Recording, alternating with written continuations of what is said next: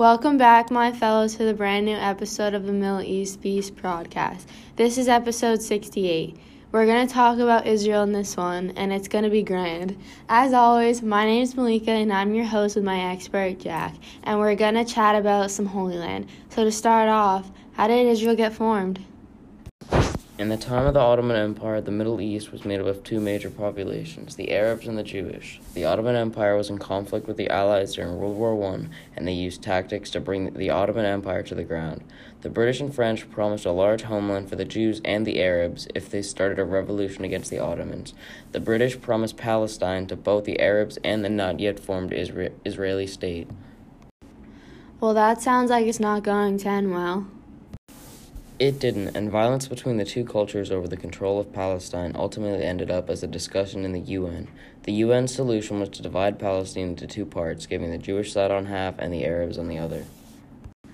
Oh, but that sounds like everything got resolved. We're just getting started. Nothing actually got resolved as the Arabs argued against the resolution and wanted an Arab state that recognized a Jewish minority.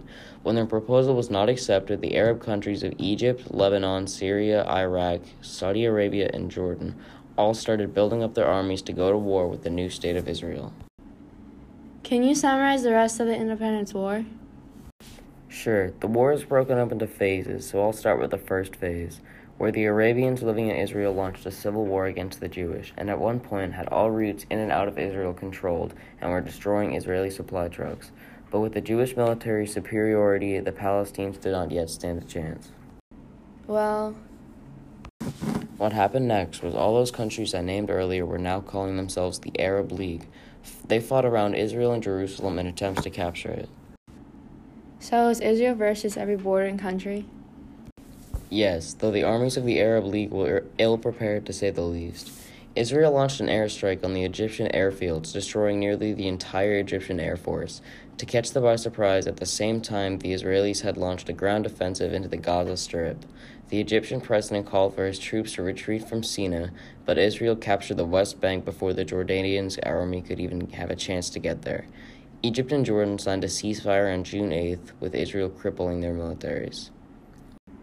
Wow, quite the struggle just to have a homeland. So now that we've covered the difficult formation of Israel, do you think Israel is in the right or the wrong? Well, this is why the Israel-Palestine conflict is so controversial. The Jewish need a land of their own, but that land happens to have been promised to the Arabs by the British years ago. It's very complicated, and I don't think there is really a good or bad side of the war. Both sides used ruthless methods of attack and defense on one another, and plagued the Middle East with more violence. That's really interesting. So now that we've covered the early history of Israel, what's next on our list of things to talk about? Well, I think we should go on to less than 10 years later when the Yom Kippur War started. This was the Arabs trying to get their revenge on the state. Both sides had funded backed by the two global superpowers, the U.S. supporting Israel and the USSR supporting the Arab countries. How large of a role did the superpowers have in the war? Well, during Yom Kippur, the U.S. flew over 20,000 tons of tanks, guns, and other military equipment in Operation Nickel Grass. So what happened in the Yom Kippur War? The Egyptians launched an offensive and crossed the Suez Canal in their Operation Badr, in which the Egyptian forces crossed the lines of ceasefire and advanced into the Sinai Peninsula. Israel once again was forced to defend their new territory and countered the Egyptian offensive successfully, resulting in a stalemate with the Egyptians on the Sinai Peninsula. While this was happening, the Syrians were trying to take back the Golan Heights and try to win back some territory while the Israelis were fighting the Egyptians. Before we finish Yom Kippur, who were some leaders that were influencing this war? The leader of Israel at this time was Menachem Begin, who had been a politician and influenced military decisions in the 6 Days War. He was the president of Israel, who even won a Nobel Peace Prize for his actions during Yom Kippur, but I'll talk about that later. The Israelis were facing attacks from multiple fronts, but despite that, they pushed the Syrians back into a ceasefire established after the 6 Days War. In response, Israel launched a counteroffensive into Syria, but were unsuccessful because of the returning threat of the Egyptians who were moving back into the front in fear of the fall of Syria. The Israelis had countered this attack successfully too and decided to move their attack from Syria to Egypt and attempted to attack in between where the Egyptian army had been split up because they went into different attacks. The Israelis moved towards Suez, an Egyptian city, but were met with the Egyptian army firing back at them. The Israelis were able to win the battle by circling in on the Egyptian armies and taking control of Suez. Did Israel push deeper into Egypt? No, they did not. Thanks to the two leaders of the battling countries, Anwar Sadat and Menachem Begin, had been discussing a peace treaty and signed the Camp David Accords. Sadat went to Jerusalem and proposed the peace treaty in return for the Sinai Peninsula. Menachem Begin signed the peace treaty with Egypt, giving Egypt the Sinai Peninsula back, which ultimately got him awarded the Nobel Peace Prize that I mentioned. What lovely boys. I guess you could say that. Well, that was certainly a great history lesson. Now we're going to move on to our next segment, the present. Now I know the conflict continues today, so tell us what happened about Yom Kippur that caused fighting to continue around Israel. Alright, I'll start with the PLO. Basically, the angry Palestinians who wanted to not only establish Palestine and Israel, but to harm as many Israeli citizens as they could. Now, the PLO was established before Yom Kippur even started, but they didn't take that much action until after. The PLO set up camp in Jordan, but after a while, the PLO's influence trumped that of the Jordanian government themselves. After two failed assassination attempts on the king of Jordan by the PLO, trying to overthrow the Jordan monarchy, the Jordanians retaliated in what is known as Black September. Can you summarize Black September?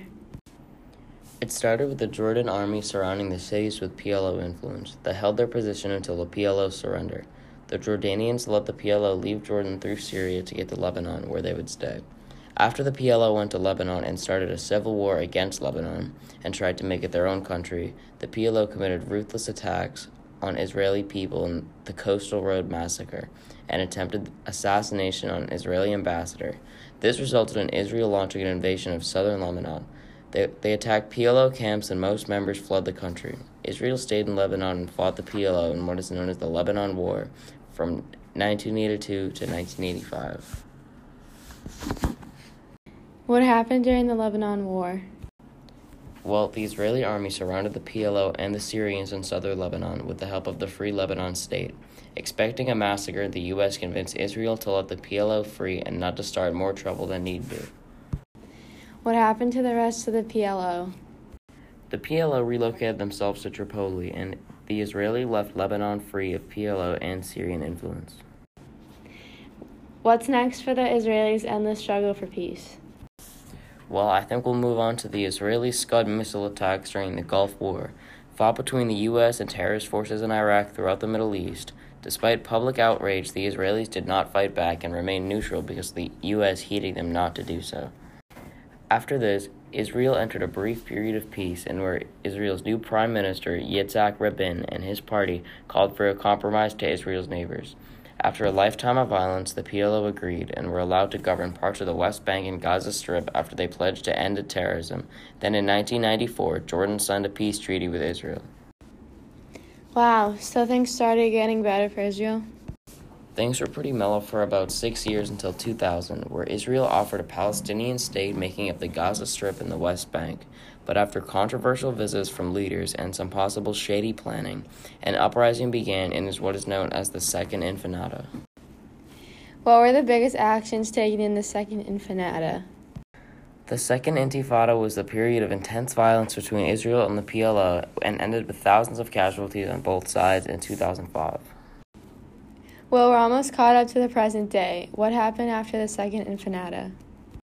The Gaza War in 2008 started after constant rocket attacks into Israel from the Gaza Strip that the Israelis had given to the Palestinians, who are now angry and terrorizing Israel once again.